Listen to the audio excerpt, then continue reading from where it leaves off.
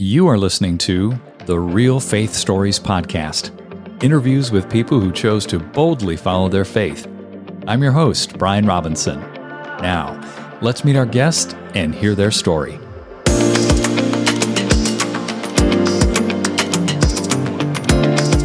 Donna, welcome to Real Faith Stories. It is so great to have you on the program today. Thanks for having me, Brian. I'm just thrilled to be here with you. I am particularly excited to hear your story. And before we dive into that, would love to have you share a little bit about yourself so people know who Donna Winship is. Okay. Donna Winship is a timeless life giver in the kingdom of God, a healer and a teacher. I came to understand this unique identity in Christ when I was in my 40s. Unfortunately, I wish I had learned it earlier, but God's timing is always perfect, right? I grew up in Virginia in a very close-knit Jewish community. Both sets of my grandparents are Russian immigrants. If you've seen the movie Fiddler on the Roof, that's sort of my family history. And my parents are first-generation American. And yeah, it was a wonderful life. I come from a great, loving family, but no family's perfect, right? Mm-hmm. And as I grew up, the traditions of Judaism, which were very important to us, seemed to not relate to my everyday experience as a middle schooler or a high schooler in the public school system. There was no teaching or concept of a personal God. Everything was based on the traditions being handed down through generations so that we don't lose the Jewish people, really. And so a lot of guilt associated with that, following, legalism about celebrating all the feasts. And it's wonderful to celebrate the feasts, but when it's the same night as prom and you want to go to the prom, or it's the same night as homecoming football and you have to go to temple and miss that, it's hard, when you're 15, 16 years old. And so there was no concept of a personal God that loves you. I had a lot of guilt when I entered my teen years. It's a time where it's difficult to know who you are. And I was looking for a sense of belonging. I went to a huge public high school and never felt like I fit in, and just got involved with kind of the wrong crowd and into some bad stuff, just trying to find where I fit, trying to figure out who I was, trying to figure out who my tribe was, who my group was, and never really could find that. So I turned to a lot of coping mechanisms to really soothe and deal with my inner conflict, my inner pain, which really resulted in fear of being alone, honestly. A deep down sense of I'm not good enough and nobody wants me. And I think looking back on that it just stemmed from not having that foundation of knowing that there's a creator who created me for a reason with a specific identity that's my gift to the world and part of who that creator is. And I just didn't have that foundation of an unconditional love, other-centered love in my life. And so I went on to college, kind of was in the party scene, didn't really care about education. Again, just looking how to comfort myself, honestly. And, some people might have found it in studying and becoming a great student. I was always looking for people to accept me and just going from friend group to friend group, from boyfriend to boyfriend. And I had this one boyfriend who met somebody in the weight room. He was a big weightlifter, and that person shared the 4 spiritual laws with him. If you remember Campus Crusade for Christ days, now they call it Cru. And he immediately accepted Jesus as his savior. And he came and got me out of the library. I had procrastinated writing a paper, a big research paper, and it was due the next day. And he just insisted I come meet this new friend. He didn't tell me why. And so after pestering me, I went with him to this guy's dorm room, and he introduced me to the guy. And then the boyfriend left, and that guy saw me, and I didn't know this till later, but whispered to his roommate and said, "That's the girl I'm going to marry." And sure enough, that was Jamie Winship. He was the first person to ever share the gospel with me. And there's a lot to that story that maybe we can talk about another time. But I eventually came to understand God in a personal way, came to understand that I've never been alone, came to understand Jesus as the true Messiah. And this was after a lot of research and talking to rabbis, and it was quite a journey for me. And then obviously Jamie and I got married when we graduated from college, and we started living the American dream. Really, we were very active in our faith, but he was a police officer bent on that was just his dream job, and he was with a really great department outside of Washington, D.C., and his goal was to be chief of police. I was a teacher. I loved my job. We were very active in a fellowship that sent a lot of people overseas. And it just tugged at my heart, the idea, if I was 20 years old before I ever heard the good news of the gospel, that the time is now, the kingdom has come, the kingdom is at hand, believe, repent, change the way you think, and believe this good news. If I was in my 20s before I heard that, I just had a desire to be able to share that with other people. Again, that's a whole long story, but 5 years into chasing that American dream, 5 years and 3 children later, we found ourselves on this little island in the middle of Indonesia, 2.5 million Muslims, and our little team of 7 very naive Americans fresh out of seminary. And that's where I think the real transformation of my faith and really my life began. We lived in Indonesia for about 10 years. Then we ended up in Baghdad during the war, when the war began. For a little over a year, we loved the Arab world. From Baghdad, we were in Amman, Jordan for about 5 years. And the most recently, we lived in Jerusalem, Israel. That ended, our opportunity to be there ended in 2016. And since then, we've been in Seattle, Washington. We started our own training and consulting company called Identity Exchange, where we teach people how to hear from God, how to exchange their false identity, usually in guilt, fear, and shame, for their true identity, which brings a lot of freedom and understanding how to walk in your destiny with the Lord and the kingdom of God. We started a training and consulting company when we moved to the Pacific Northwest. And most recently, we felt an invitation to come and relocate our company in Kingsport, Tennessee, which is where I am speaking from. So we have 3 children. They're all grown, and we have 6 grandchildren. And that is a little bit about me. Wow. So many different pieces to dig into here. What I'd like to zero in on, Donna, is something that you shared with me, and that was you had a life-changing transformation while living in Indonesia in the 90s. That's right. You experienced something that the world would actually call failure, but you said that failure and its accompanying feelings of shame and unworthiness were not an attack of the enemy, but actually an invitation to know God at levels of relationship only one could dream about. Let's talk about that. What happened? So we were living in our first season overseas in Indonesia on this small island. And, we were trained with a lot of formulas to help people come to know Jesus. We went with a lot of gusto and a lot of ambition, and just convinced that we were going to see more than we could ask or imagine. And we knew a lot of processes and a lot of little tips and tricks, I guess you could say. But when we got away from America, we got away from kind of the Christian culture that's predominant in America, and we were in this vastly different culture, predominantly Muslim. So there is a sense of God, a sense of spirituality there. But, the people there believe really strongly. We may refer to them as unbelievers, but they believe strongly what they believe, sometimes more strongly than I would say American Christian culture people believe. And we went in with our apologetics and our formulas, and what we were sharing with people wasn't good news. And it was really hard in the midst of learning language and culture and figuring out how to make a sandwich when you can't buy bread or mayonnaise,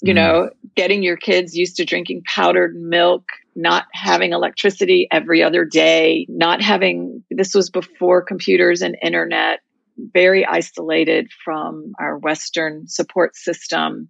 And it was really hard. We had this romantic view of what our life would be like, and it was very hard. We made a lot of friends. Jamie was a professor in a university. I was a teacher for the New Zealand government in a literacy project out in the villages.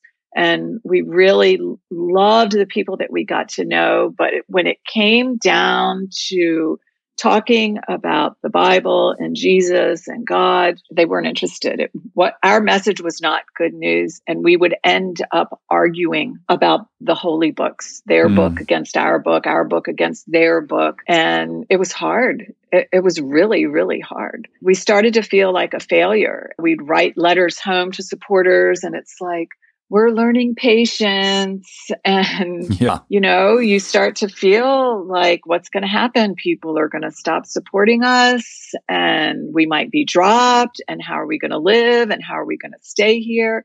And this deep, deep sense of shame and failure started to rise up in us. And then I think it reached a head when Jamie got arrested, and he got arrested for insulting the Prophet Muhammad. And I think he talks about that story in the podcast he did with you. So I won't repeat it, but it was kind of the ultimate shame in a way, because he did do something he wasn't supposed to do. It wasn't like he was being persecuted for his faith. He talked about things in the classroom setting at the university that were off limits. And we got to a point after 4 years of like, what are we doing?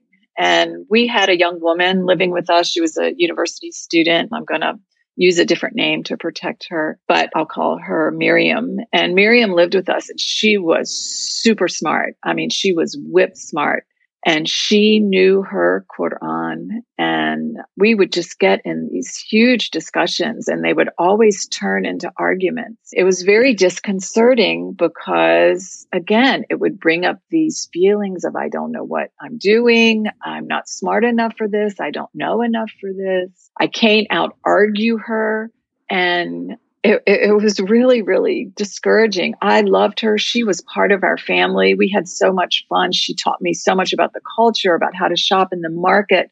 We trusted her with our kids. But then in the end of our time there, what kind of brought on the end, somebody broke into our house and stole a lot of our private personal documents relating to churches and things we were working on. And we didn't get kicked out of the country, but we almost got kicked out of the country. And we felt like it might have been her, some kind of betrayal. I don't know. And it was really hard. So I want to focus on Miriam for a minute, because my strategy with her was very intellectual and very informational. She would bring up points about the Bible that she didn't believe and prove that they were wrong by verses from the Quran. And then I would try to prove her verses wrong in the Quran by using verses in the Bible. And it was this never ending back and forth and back and forth. And it was very intellectual. And I just want to say that intellectual information does not result in a belief transformation. It just is data in your head. And in this case, it was me using apologetics. This is why I'm right. And then polemics. And this is why you're wrong. And then she would react and do the same thing back to me. We weren't responding, or I wasn't responding to the prompting of God in love to speak to her. I was arguing out of what I knew in my head, and she was doing the same thing. So me telling her why I'm right and why she's wrong, when did that ever work in any relationship that anybody had? When does that work with a husband and a wife, right? When does that work with your kids? So why am I doing it in this situation? You know, there may be a place for it further down the road when both of us are responding to the Spirit's prompting and trying to learn from each other. But this became very competitive about who's right and who's wrong. Well, it sounds like Facebook communication, doesn't it? Yeah.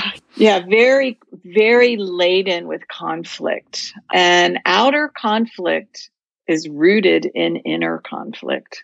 And inner conflict is usually rooted from fear. So for me, it was fear of, can I prove that I'm right? So I can write home and say, we got one. I wouldn't have expressed that then, but that's really what it's rooted in. And then that fear of, what if I'm not approved of? What if I lose my job? What if she rejects me? What does that say about me? And so then where am I getting my identity from? I'm not getting it from God. I'm getting it from what I do, what people think of me, and what I have. And that is not where your identity comes from. It never comes from that. Because when those things change or go south, that means your identity has gone south, or your identity is changing. Your identity, your true identity, is beyond time. And it's a gift from God. It's the essence of who you really are. It's the truest thing about you. Unfortunately, I didn't know that then. And so that outer conflict was really in me and Miriam resulting from our inner conflict and our fear that we have to do to prove ourselves. We have to do things for God to prove ourselves. God doesn't need us to do anything for him. Actually, he came to serve us, right? And if we would let him serve us, if we would allow him to serve us, then out of an overflow, we would naturally serve other people. So let me pause here, Donna, and ask, where did this invitation come in to know God at this deeper level? Right. So we ended up leaving that island and had a little time in the States and then came back to another island. I didn't learn about the invitation yet. I just thought we were under attack. It didn't work out. So much stress, so much anxiety. We moved to another place in Indonesia, the island of West Java. We met some people there. We worked at an international school and we met some people there. And those people were always talking about the kingdom of God and following their Muslim friends and neighbors, following Jesus into the kingdom of God. And that was really new language for us. And we were very curious. I became acquaintances with one of the women of this group who had lived in Indonesia for about 20 years already and had already experienced all the failure that we had and overcome it. We're way ahead of us. So I thought she might be a good person to learn from. By this point, we were pretty familiar with the culture and had become fairly fluent in the language. I asked her if she would mentor me, and she had a great reputation for really ushering women into the kingdom. Again, new verbiage for me. And I asked her to mentor me and to teach me. And she looked me right in the eye and she said, "No, I won't teach you." And she paused for a very long, uncomfortable moment filled with tension for me. And she said, "Donna, you can't give away what you don't have." And after a minute of me really thinking about that and this huge aha moment, this huge kairos moment where I realized what I had was fear, guilt, shame, unworthiness, doubt, a sense of failure. Those things you transmit. You're transmitting those things whether you want to or not, if that's deeply what you believe. In my head, I believed all the good stuff. In my heart, I believed all the things I just listed. And after an uncomfortable minute, she looked at me. She said, "I'll pray with you. And as you hear from God, as you experience God in a new way, out of an overflow, you'll naturally know what to do with other people." Boom, mind blown. I was terrified and eager at the same time. I had never heard anybody talk like this. And back in the 90s, hearing from God, this was not a buzzword. I thought God only spoke to you through scripture. I had no idea what she was talking about. And it was terrifyingly irresistible. And so I started meeting with her. And as she unpacked each of those negative qualities that I just listed, unworthiness, failure, that's where I realized all of that pain that I experienced was not an attack of the enemy.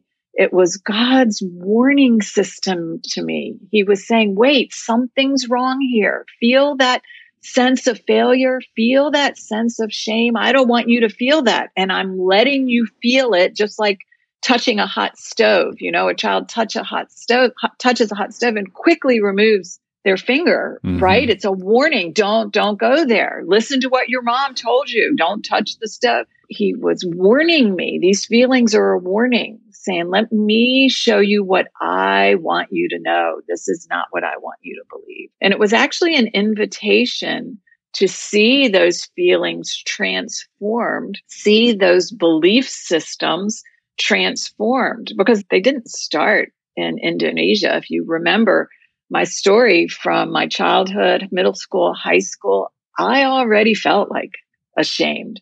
I was involved in a lot of bad stuff. That shame was already there. I just got to Indonesia and it was triggered and it came back up. And so it was praying through those things and experiencing Jesus in the shame, in the guilt, and hearing what he wanted me to know about it. You know, it's called truth telling, which is the biblical word confession, but I think that has too much religious baggage around it. Confession just means to tell the truth. We want to hide the truth from God. We want to pretend, I'm not afraid. God, please forgive me for being afraid. Take the fear away. And God's saying, no, let's walk through the fear so you're never afraid of it any longer and you have authority over it. That's a huge point, because I feel like I'm being truthful with the Lord when I confess certain things. But I went through your and Jamie's program with Identity Exchange, Knowing Rediscovered, a 6-week video series, and I had a whole nother view of truth telling when I finished that process. And I'm still working through it. But the reality is I was 2 or 3 levels above the truth. I was scratching the surface of it. And my question is, how do you get down to the foundation of telling the truth to the Lord about what you're dealing with? Yeah, Brian, I think it starts by paying attention. God is using things in your life to get your attention so that you can be aware of how he's working. So let's take this sense of not good enough that I was feeling. I'm not good enough. I'm not smart enough to do this. This woman, Miriam, is out arguing me. And so I feel stupid, honestly. Like, here I am, this great believer on this, sent by all these people to go to this place. And I don't know what to say. She's saying all these things and I don't know what to say. So typically we would say, oh, I'm under attack, right? Yeah. But really, it's a warning system, that feeling of God's doing something here. I need to pay attention to this. So your feelings are a great indicator of what you really believe. Remember, knowledge in your head is data. It's information. We live out of what we believe in our heart, not what we know in our head. It's true. And so that truth telling begins with, okay, God is doing something. We tend, it's attack and we run away, fight, flight, or freeze, that natural reptilian response. But really, if we stop and pause and say, what is happening here? What is really happening? How do I really feel when she out-argues me? I feel not smart enough. Okay, make an identity statement from that. I'm stupid. Like, I'm just telling you my own experience. Sure. Your experience might be different. But if we really search through the feeling and make an identity statement, and then confession is telling God the truth. And the truth is, God, I feel stupid. I feel not smart enough. Where does that come from? I wasn't born not smart enough. Somewhere I took on that belief. Because what we're doing in confession is we're giving God our truth, which is just a perception. And we're allowing him to exchange it. I call it the great exchange for his truth. And his truth always transforms and leads to freedom. If you feel stupid, you're not free. You are in bondage. As you're talking about confession, I think back to my experience in the charismatic church years ago. And it's like, if you sit down and confess that I feel unworthy or that I feel stupid or whatever, fill in the blank, well, that's, quote, negative confession. You shouldn't say that, which is a lie. God wants you to speak the truth. That's right. And that's the Christian facade. A real indicator of a false identity, living in a false identity, is we feel the need to self-protect and self-promote. There it is. We compare ourselves to other people And then we have to one up them because we don't feel good enough. We compare and compete, or we start self-protecting and self-promoting. And we self-protect from God. That's what I'm talking about, paying attention and becoming aware. You have a choice of how you believe, and we forget that. And we even self-protect from God. We don't want God to really know we're afraid. And, I don't know where that comes from, that we think we have to be perfect for God. Jesus knows we are fallen, that we're in a fallen state. And he's right with us, wanting to help us in that. But we feel like we have to have it all together before we go to him. And that really is the scheme of the enemy. And every scheme of the enemy is God's invitation for healing, transformation, and freedom. What an incredible way to flip the script. When you start feeling this angst, this heaviness, you look at it as instruction. It's a warning light, like you said. Right. Yeah. So, Brian, I want to give you a kind of contrasting story of another young woman. If you remember my story about Miriam, how this played out in my life. So for the next 3 or 4 years, Jamie and I were both mentored in these principles of hearing from God, coming to understand your true identity. There's several scriptures on this that I had never paid attention to. One of my favorites is Isaiah 43:1, where the prophet is saying, I have formed you, O Jacob. That's the given name. I have called you Israel. Notice the name change. And then he says, do not fear, which is our number one emotion. We're afraid of everything. We're afraid our kids are going to turn out bad. We're afraid we're going to get fired from our job. We're afraid we're not going to have enough money. We're afraid of so many things. We're afraid we're not going to get the promotion somebody else is. We're afraid whatever is in your life isn't going to work out. Yeah. Especially now with the pandemic and politics. But it says, do not fear. Actually, that exhortation is said 365 times in scripture, one form or another. So it's pretty important. Do not fear, for I have redeemed you and called you by name, so you will know that you are mine. I mean, wow. And now start thinking about it. Gideon had a name change. Abraham and Sarah had a name change. Paul had a name change. Peter had a name change. So many people in the Bible experience God in their pain and anguish, and he exchanged that pain and anguish for freedom and transformation and a new name that helped them walk into the destiny that he had for them.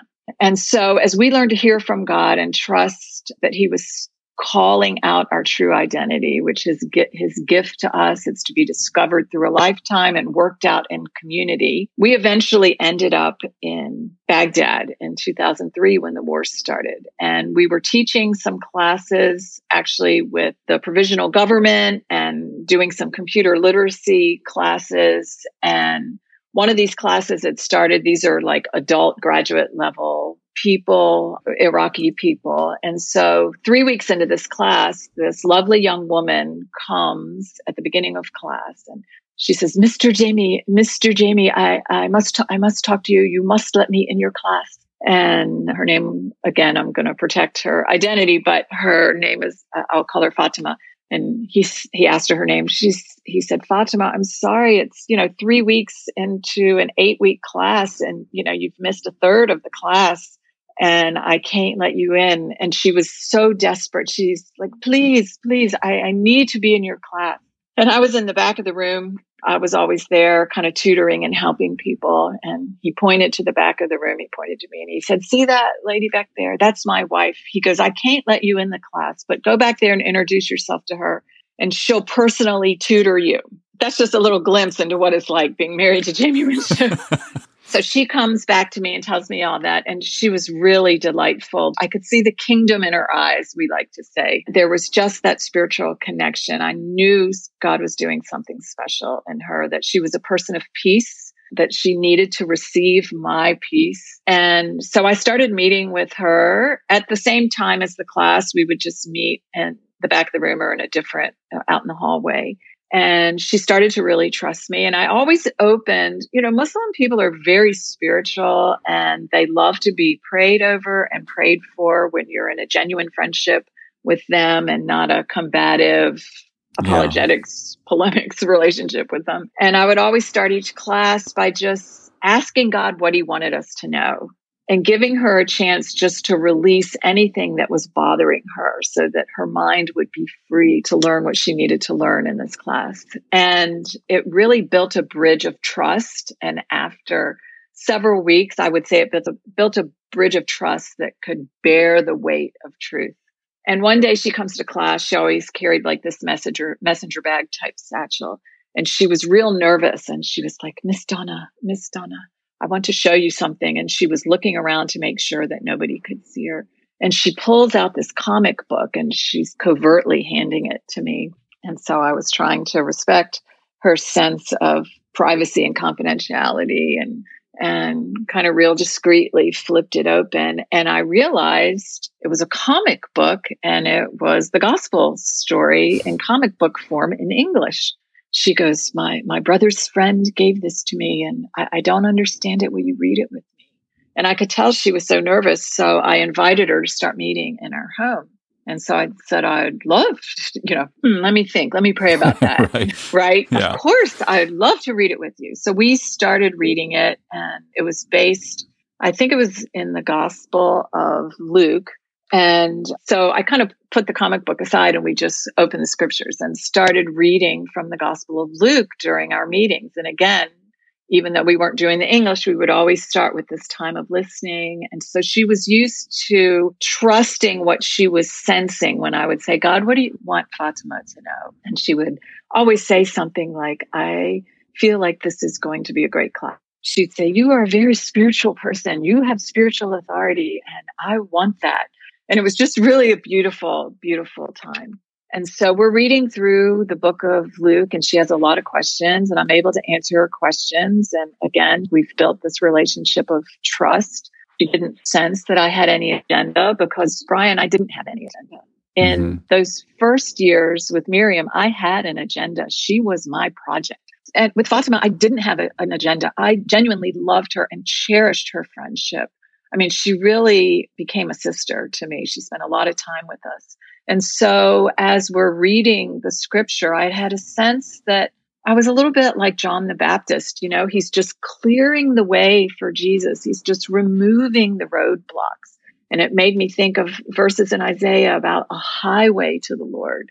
And so we would just read a little bit and then we would stop and we would pray the prayer that changed my life that I learned from that mentor in West Java. God, what do you want me to know?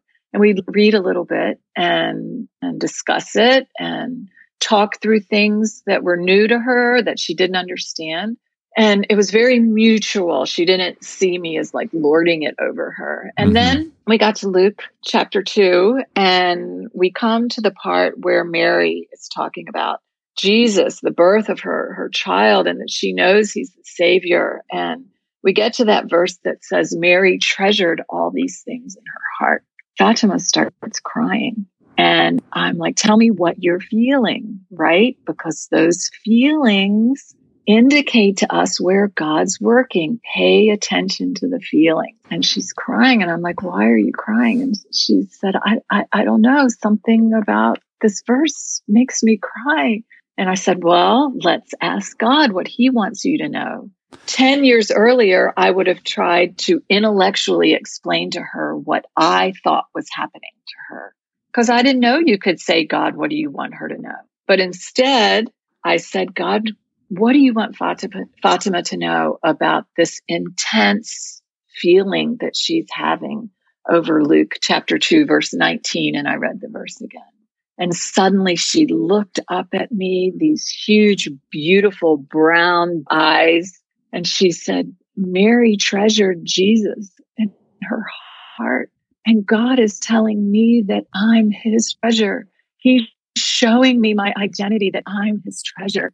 Wow. I was dumbfounded. I started crying. I'm going to cry now talking about it. She started crying.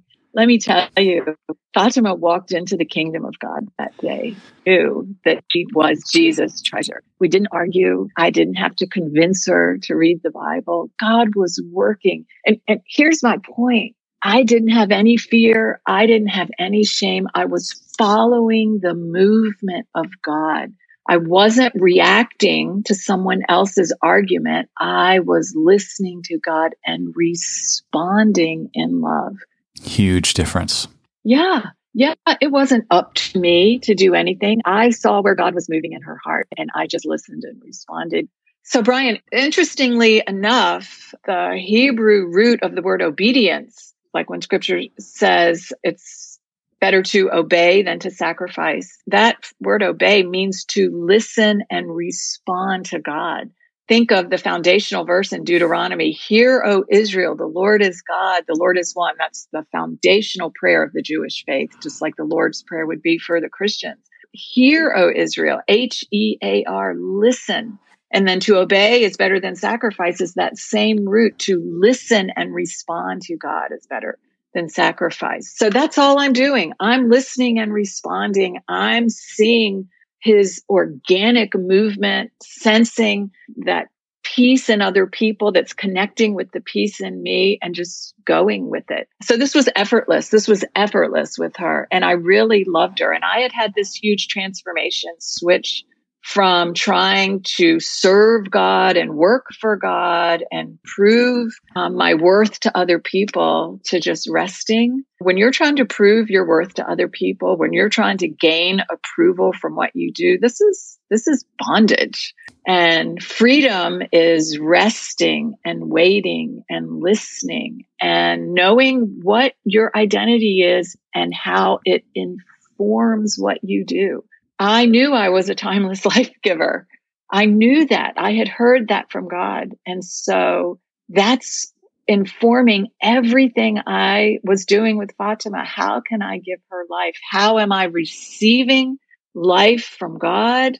And how is that overflowing in me, out of me, into other people?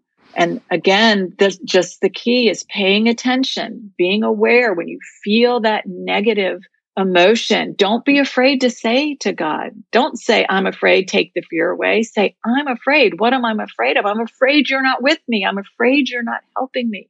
I'm afraid I'm going to fail. What do you want me to know about that? When did I start believing you're not with me? Show me what you were doing. Where were you when I thought you weren't there?" And then our pain actually becomes the icon of our redemption because we experience Jesus. And the transformation goes from pain to comfort. And then that informs how we respond. Donna, I just got this picture as you were sharing that of, I think of my own children and me as a father. And imagine if my son and I were walking together and we're in the forest and he looks back at me and he says, "Dad, I'm afraid. I'm fearful of what we're going to see out here." And instead of just moving forward and being fearful, when he turns to me and tells me honestly how he's feeling, my immediate thought is, "Oh, I love you. I'm with you. You don't have to fear." Yeah. And that's the thing. You know, our earthly fathers can't always be with us, right? Mm-hmm. But if we develop a daily practice of listening to God and just saying, "God, what do you want me to know?" and just spending time in the presence, then when we are afraid, when those crisis situations come, we have the confidence that he's with us. It's so good. So good. I am doing all I can right now to not lose it. You can see what it's my favorite thing to do is to teach and train people how, it is a lifelong journey and it's not a one and done experience. There's layers and layers and layers to our lives. And as one is transformed, and we learn to walk it out, God is so gracious. And Scripture tells us it's his kindness that leads us to repentance. Repentance means to have a changed thinking, to change the way you think after having an experience. That's the literal definition. After having an experience, of course, with God, with Jesus. And as you come into freedom and authority in that one area, then in kindness, he lets you walk it out and learn it as you're intentional to walk in that freedom. Then he'll show you the next thing and the next thing. And you can have several identities over your lifetime as well for different seasons of your life. This is just what lights up my life, I'm telling you. Oh, it's so rich. I would love to have you share how people can find out more about you, the ministry, and then have you pray for our listeners, please. Yeah, thank you, Brian. So Jamie and I are both on Instagram at the Jamie Winship, at the Donna Winship. And we also have a website called Identity Exchange.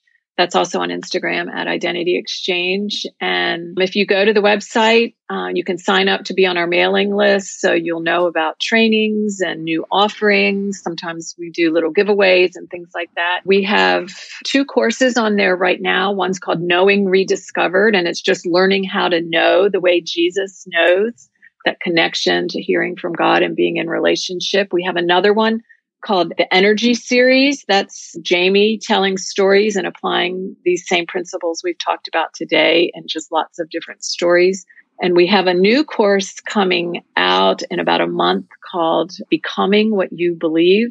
And that's more like a college course. It's very robust. The other thing we have on the website are trained identity coaches. Sometimes you just need help as you learn these things. You watch a video series or listen to a podcast and you just want more and you need help processing. And you can find those coaches on the Identity Exchange website, and you can hire a coach to help you walk through places where you might feel stuck. And then I'll just let you know also, we have a corporate arm of what we do called Identity Method, and you can find more of that on the Identity Method Instagram page at Identity Method. Yeah, so that's how to get in touch with us. I'm really excited about the new course, and Jamie is also getting ready to do a Zoom webinar in May. If you're interested, you want to know more, I highly recommend getting on the email list so that you can find out about upcoming trainings and events and how to stay in touch with us. Definitely. All that will be in the show notes for sure. Well, as we finish up here, Donna, would love to have you pray for our listeners, please. Yeah, I'd love to.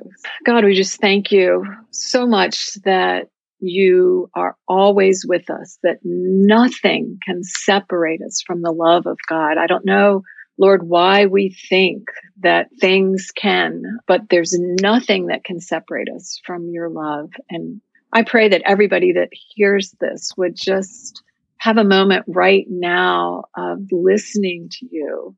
And I'm just going to ask this question. God, what do you want us to know? What do you want me to know about your deep love for me? What do you want me to know about it? And I don't want to take the time on the podcast, but God, help all of us to maybe spend 5 minutes when we turn this off, asking that question and listening, because we know, God, that you are for us, that Jesus is with us, that Spirit is in us, that you've given us every spiritual blessing in the heavenly realms. You give wisdom liberally if we ask for it. And Jesus is our friend and he walks with us and we can hear from you. The sheep hear my voice. They know it. I call them by name.